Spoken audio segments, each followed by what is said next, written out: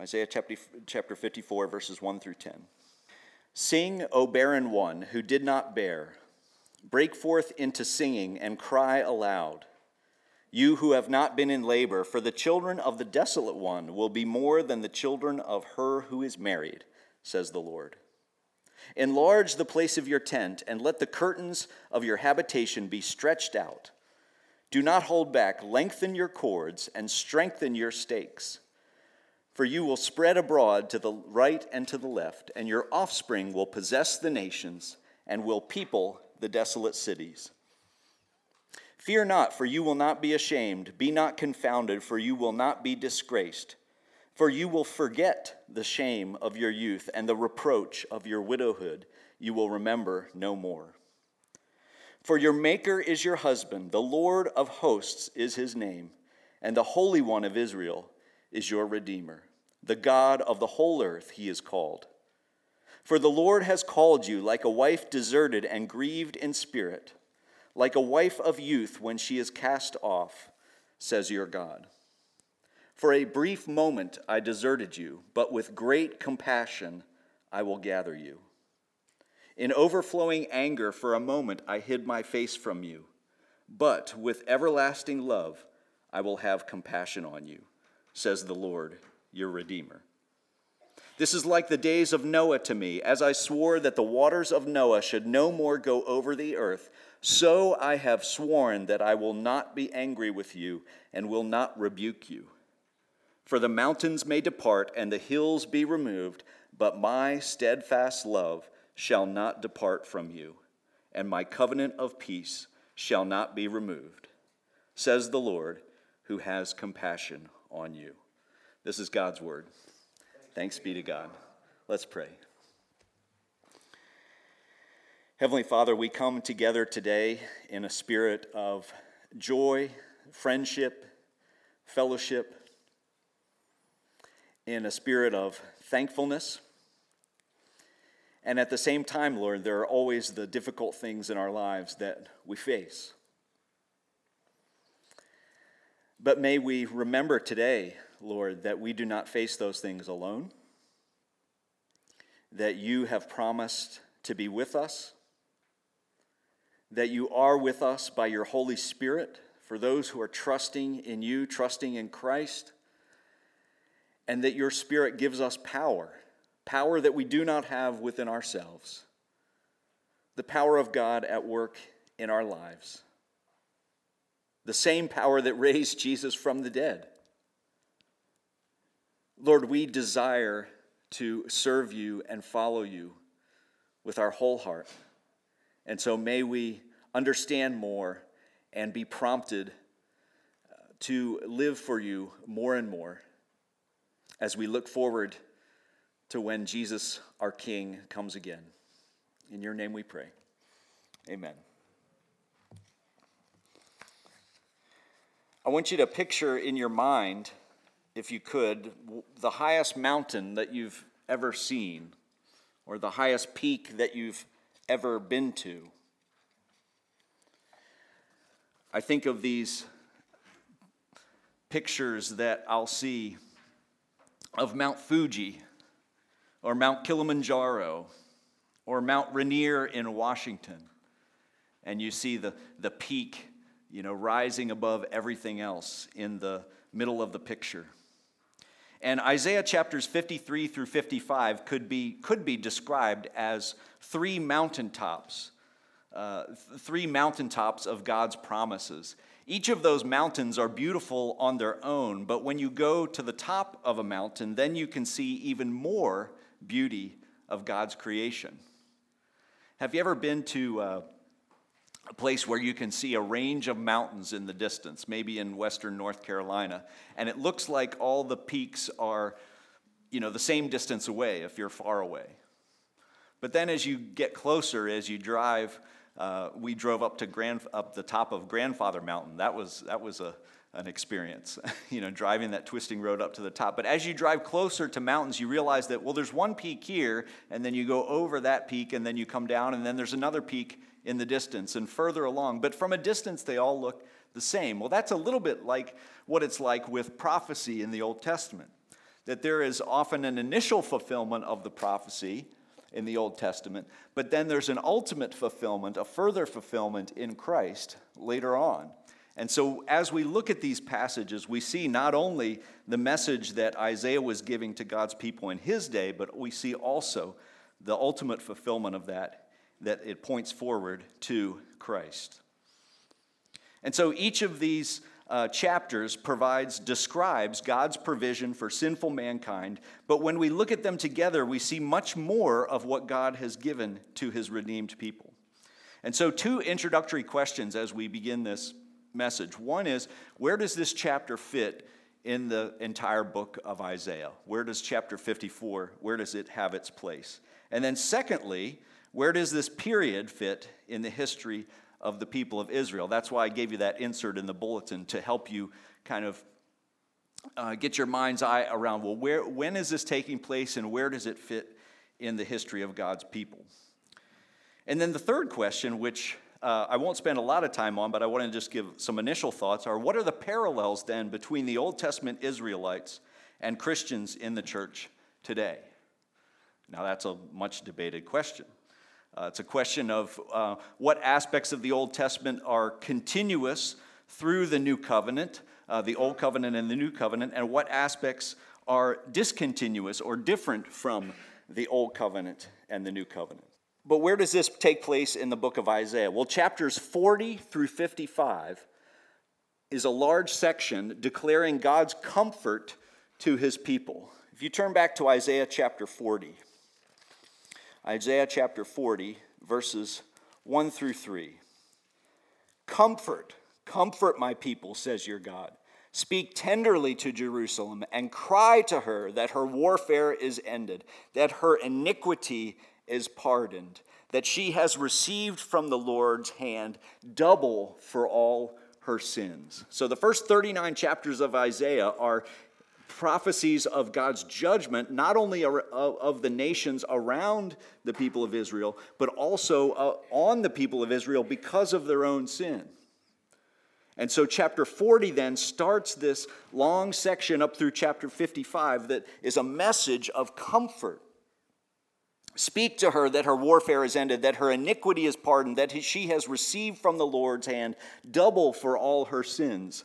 Now that doesn't necessarily mean, it could not only mean, I don't think, that they have received double affliction for their sins, double punishment for their sins, but look at the beginning of the verse, that her warfare is ended, that her iniquity is pardoned. And so they have received double, they have received abundantly in pardoning, in forgiveness from the Lord as they return back to Jerusalem. And so it's a long section of God's comfort to his people. In Isaiah chapter 55, it says, "Come, everyone who thirsts, come to the waters. He who has no money, come buy and eat. Come, buy wine and milk without money and without price." Kids, if you ask your parents, when does the Bible talk about a free meal? Isaiah chapter 55, verse 1. But then look at verse 2. "Why do you spend your money for that which is not bread, and your labor for that which does not satisfy? Listen diligently to me, and eat what is good, and delight yourselves in rich food." It says, "The Lord will abundantly pardon," Isaiah chapter 55, verse 7. And so this long section, chapters 40 up through 55, is a message of God's comfort and provision to his people, provided that we come to him with our whole heart, that we come to him with an open heart, recognizing our own sinfulness.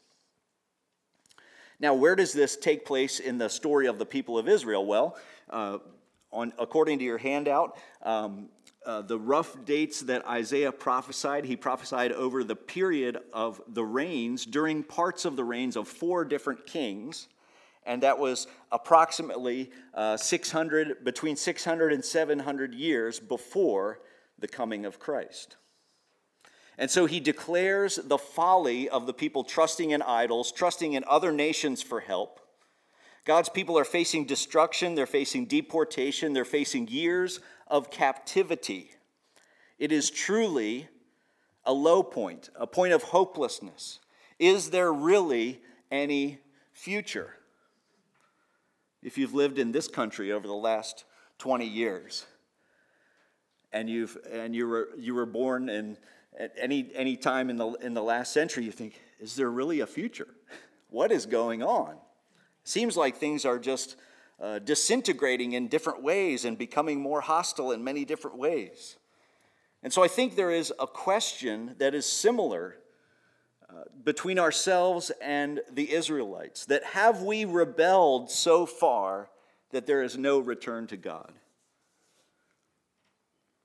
That's a question that many of us may ask today as Christians, not only collectively as a church or as a people in a particular country, but individually sometimes we sin and we ask, have I sinned so much that there is no return to God? Well, the message today is that my steadfast love shall not depart from you, and my covenant of peace shall not be removed, says the Lord, who has compassion on you. That's God's word for you today. That's God's word for me today. That we have not sinned so far that there is no return. When we come to God with an open heart and we say, Lord, I need your forgiveness, he pardons abundantly. Now, the other question that I'm going to take just a minute to explain is, well, what are the parallels between the Old Testament Israelites and Christians in the church today? And I want to take just a minute to try and explain this. Of course, it's going to generate some discussion, but I think it's a question because Israel is in the news. The nation of Israel is in the news much today. And so we have all these questions about, well, what is going on? What are the parallels? What should the nation of Israel do? What should we as Christians in this country do? What all of that. And if you come back in 2 weeks, Pastor Ken will answer all those questions in Sunday school at 9:30. No, but Ken has been very helpful to me. Last week he gave me a series of articles talking about the history of the nation of Israel. And even if you look at the history of the word Palestine, Palestine is a word that was used to describe both sides of the Jordan River. And over thousands of years in history, there have been Jewish people, Arab people, people of other descent, other religions living in that entire area. And so when we see our news blips, those are often oversimplified nuggets that are hard to digest without realizing some of the complexity of some of the issues. But my particular view is that certain promises about the land remain for the Israelites, for the Jewish people. And in general, generally speaking, the spiritual promises given to us in the Old Testament, all of the spiritual promises that are given to the people of God in the Old Testament apply to Christians today. And so remember that the Old Testament is about God's chosen people. From Genesis 12 onward is about God's chosen people, about God's law, about their obedience and their disobedience to God's law, the interaction and their interactions with the Gentiles, the other nations, and it is about God's response.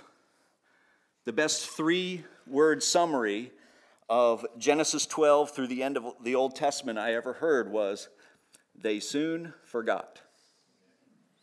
They soon forgot. And if you read the book of Deuteronomy, you want to talk about a long sermon. The book of Deuteronomy is one long sermon by Moses. Remember the Lord your God. Remember the Lord your God. Remember the Lord your God. When you go into the land, don't forget the Lord your God.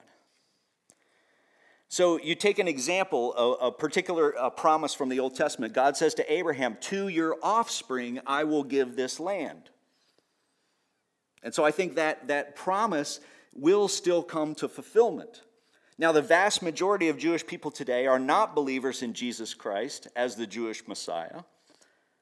And therefore, they are still in rebellion against God spiritually, even though modern-day Israel as a nation can make decisions as a nation to defend what is the homeland of the Hebrew people. And so personally, I believe that God's promise to the Jewish people regarding the land will still come to fruition, but that does not mean that I agree with everything that the Israeli government does simply because I'm a Christian. And so there's a lot of nuance there. Now, to take an example from the New Testament, if you look at the book of Galatians, chapter 3, here's an example of the continuity between the Old Testament and the New Testament. Galatians chapter 3, verse 7, "Know then that it is those of faith who are the sons of Abraham. And Scripture, foreseeing that God would justify the Gentiles by faith, preached the gospel beforehand to Abraham, saying, 'In you shall all the nations be blessed.' So then, those who are of faith are blessed along with Abraham, the man of faith." And so, we as Gentile believers today, as Christians today, are considered sons of Abraham. There's meaning to that song that maybe some of us learned in Sunday school. Father Abraham had many sons had Father Abraham, and I am one of them, and so are you. So let's all praise the Lord. And then, is it right hand, left hand, or yeah. So there's meaning, there's significance in that. But then you go to a passage like 1 Peter chapter 2, verse 9, which says this, "But you are a chosen race, a royal priesthood, a holy nation, a people for his own possession, that you may proclaim the excellencies of him who called you out of darkness into his marvelous light." Once you were not God's people. Once you were not a people, but now you are God's people. Once you had not received mercy, but now you have received mercy. And so who was that written to? That was written to dispersed Christians in Asia Minor, to the elect exiles of the dispersion in Pontus, Galatia, Cappadocia, Asia, Bithynia. And so we need to remember the context that was written in, and I think it's a wrong interpretation and a short-sighted application of that text to say, well, we as Christians are a chosen race, and to import a word like race that has certain connotations in our day to overlay that on the biblical text.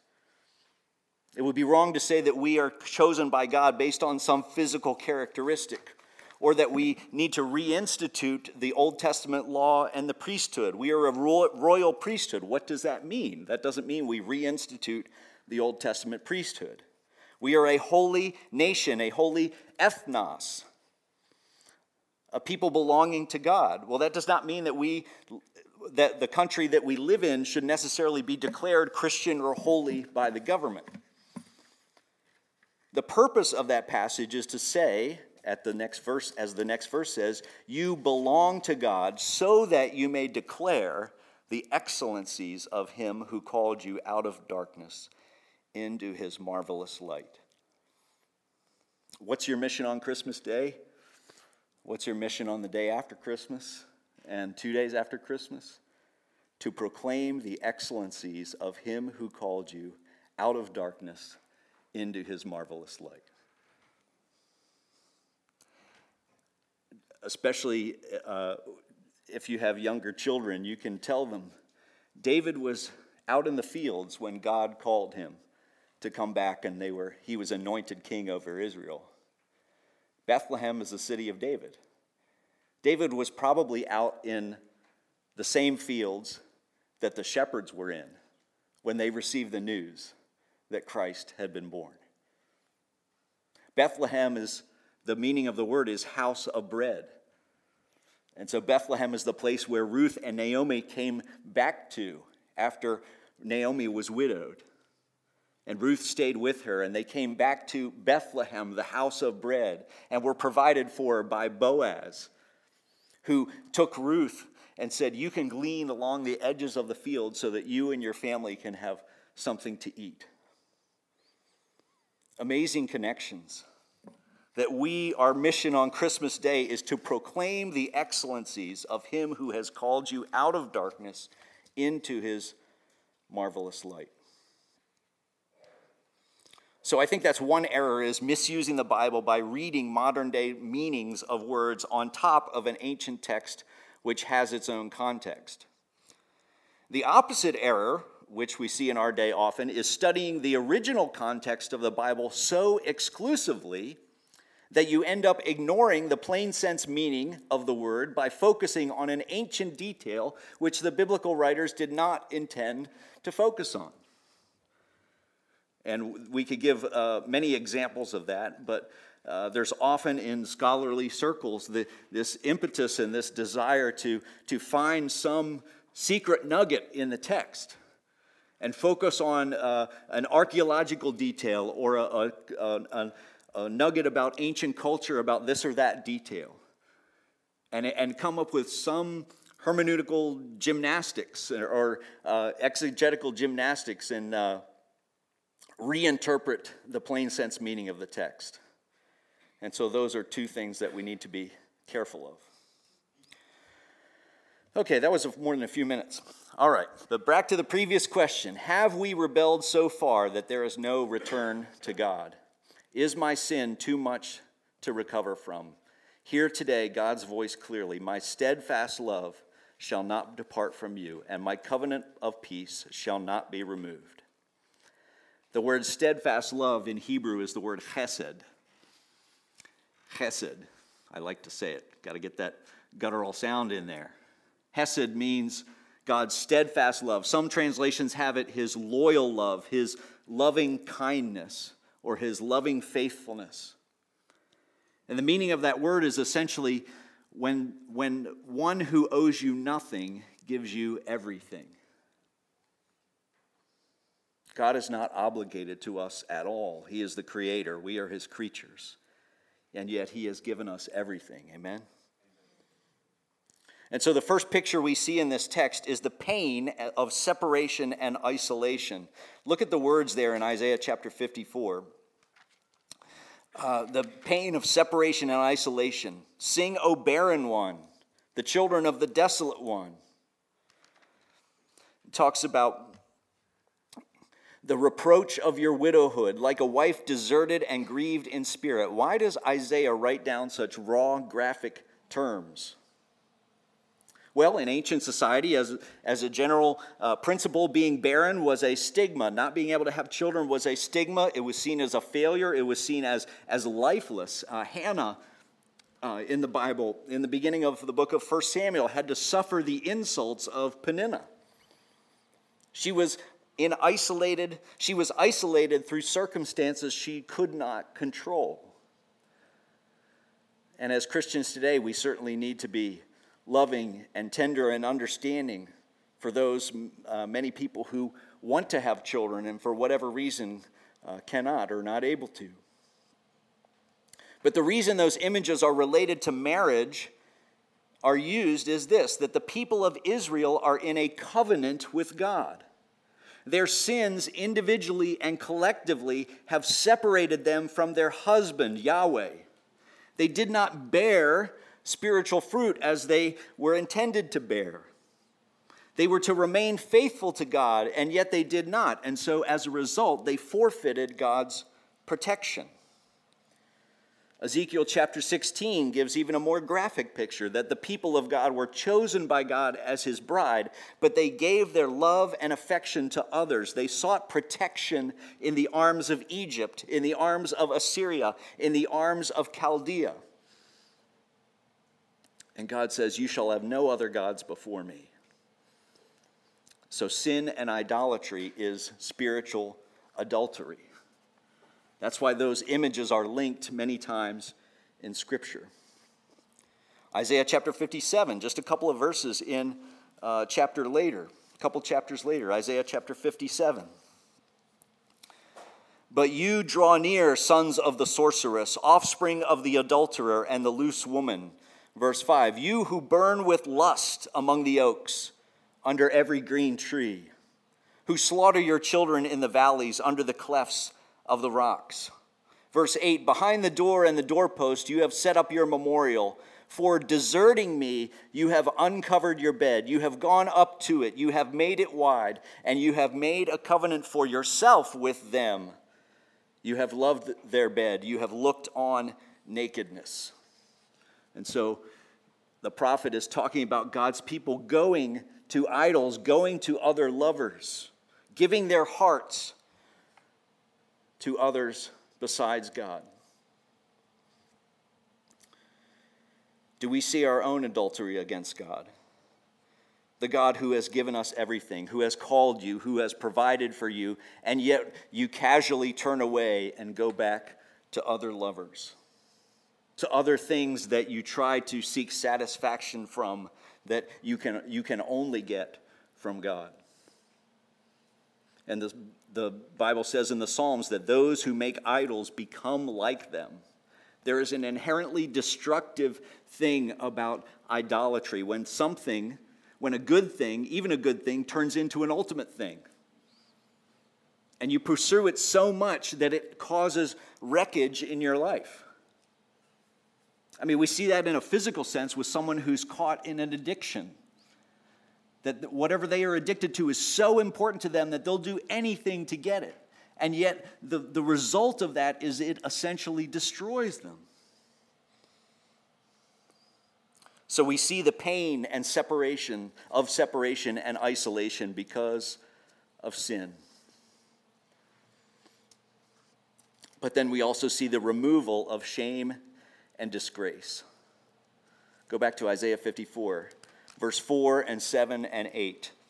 Again, these are long sections where there's different metaphors and images that overlap. But in verse 4, you will forget the shame of your youth, and the reproach of your widowhood you will remember no more. In overflowing anger, for a moment I hid my face from you, but with everlasting love I will have compassion on you. I will gather you. Those are God's promises. This is like the days of Noah to me, as I swore to the waters that the waters of Noah should no more go over the earth. So I have sworn that I will not be angry with you and will not rebuke you. Notice how he draws back to the Noahic covenant, and he says God made a promise that he would never again destroy the earth with the waters of the flood. Just as he made that promise, I have sworn that I will not be angry with you and will not rebuke you. How many of you have heard the phrase, time heals all wounds? Time heals all wounds. I mean, that, in a sense, is good advice because if we're struggling with difficult things, we can say, just give it time. Don't focus on it. Just let time pass.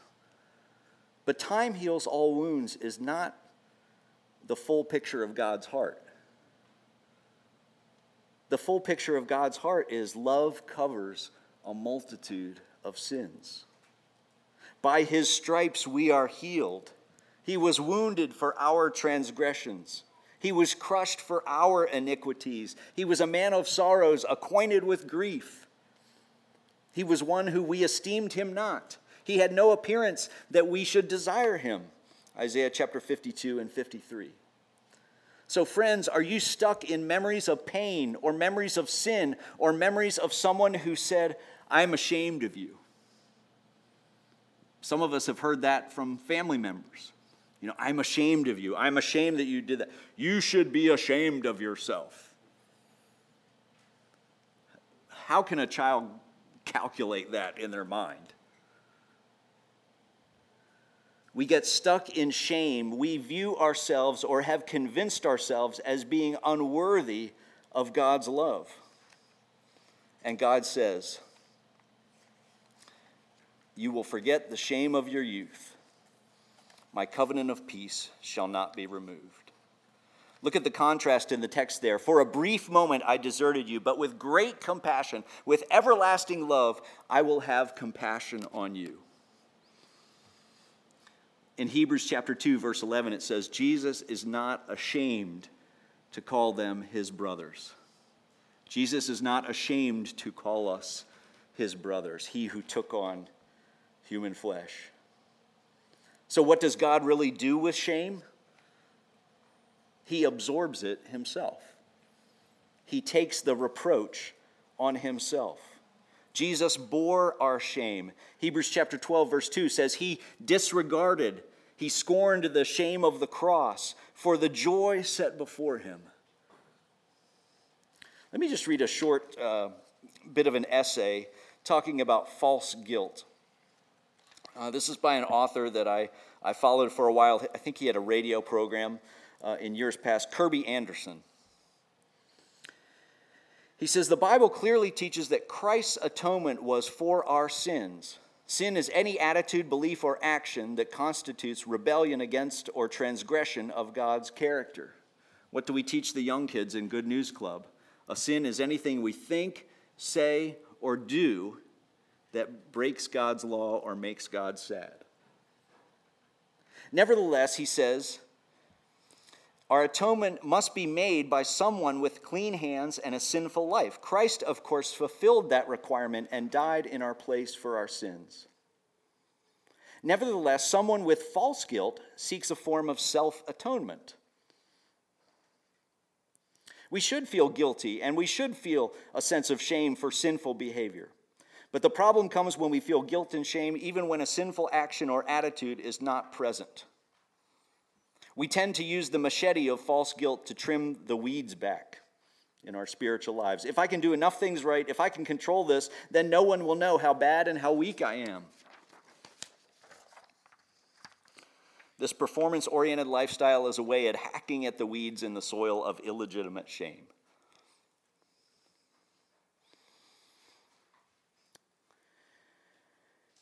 If we blame others, we manifest a critical spirit.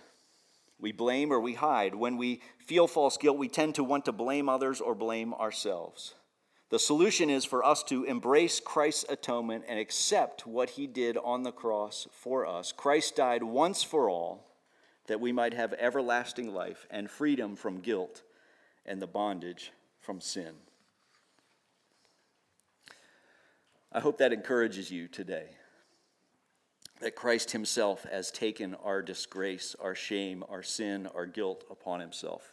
And then the last picture that we have in this chapter is the picture of safety and abundance. Look at the text in verse 11, chapter 54. O afflicted one, storm-tossed and not comforted, behold, I will set your stones in antimony and lay your foundations with sapphires. I will make your pinnacles of agate, your gates of carbuncles, and all your wall of precious stones. And your children shall be taught by the Lord, and great shall be the peace of your children. In righteousness you shall be established. You shall be far from oppression, for you shall not fear, and from terror, for it shall not come near you. There's a picture of a strong city, of a well-fortified, beautiful, strong city. And then there's a picture of victory against one's enemies. Behold, I have created the smith who blows the fire of coals and produces a weapon for its purpose. I have also created the ravager to destroy. No weapon that is fashioned against you shall succeed, and you shall refute every tongue that rises against you in judgment. This is the heritage of the servants of the Lord, and their vindication from me, declares the Lord.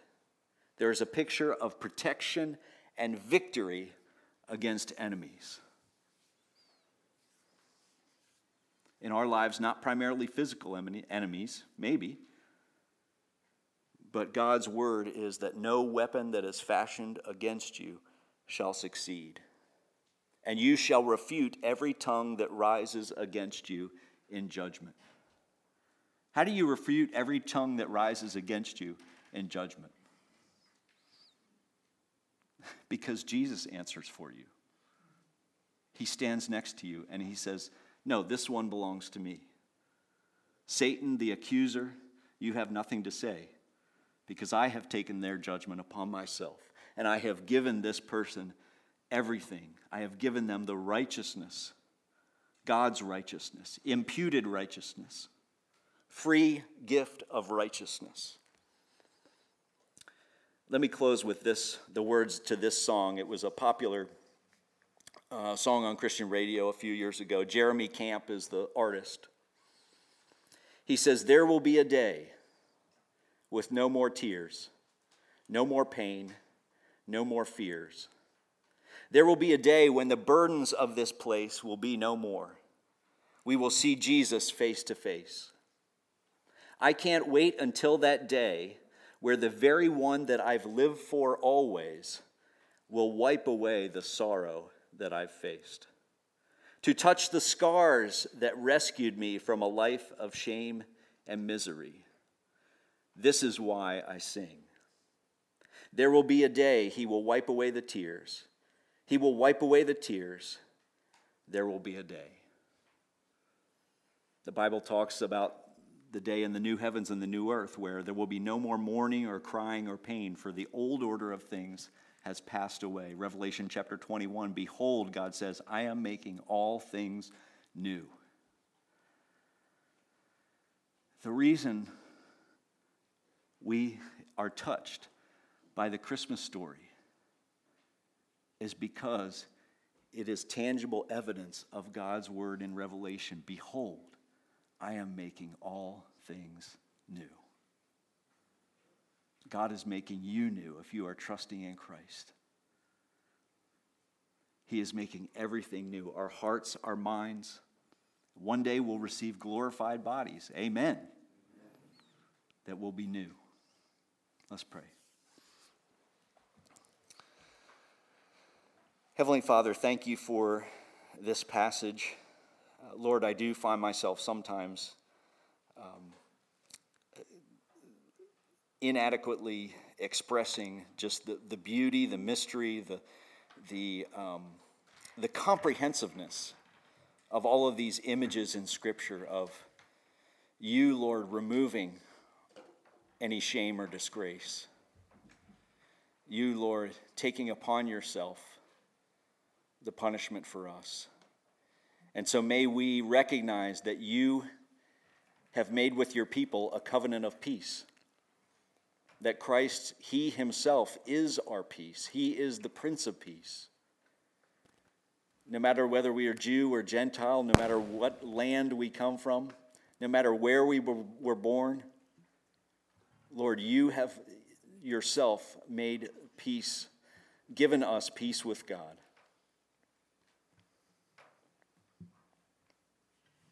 We have peace with God through our Lord Jesus Christ. We thank you for that. In your name we pray.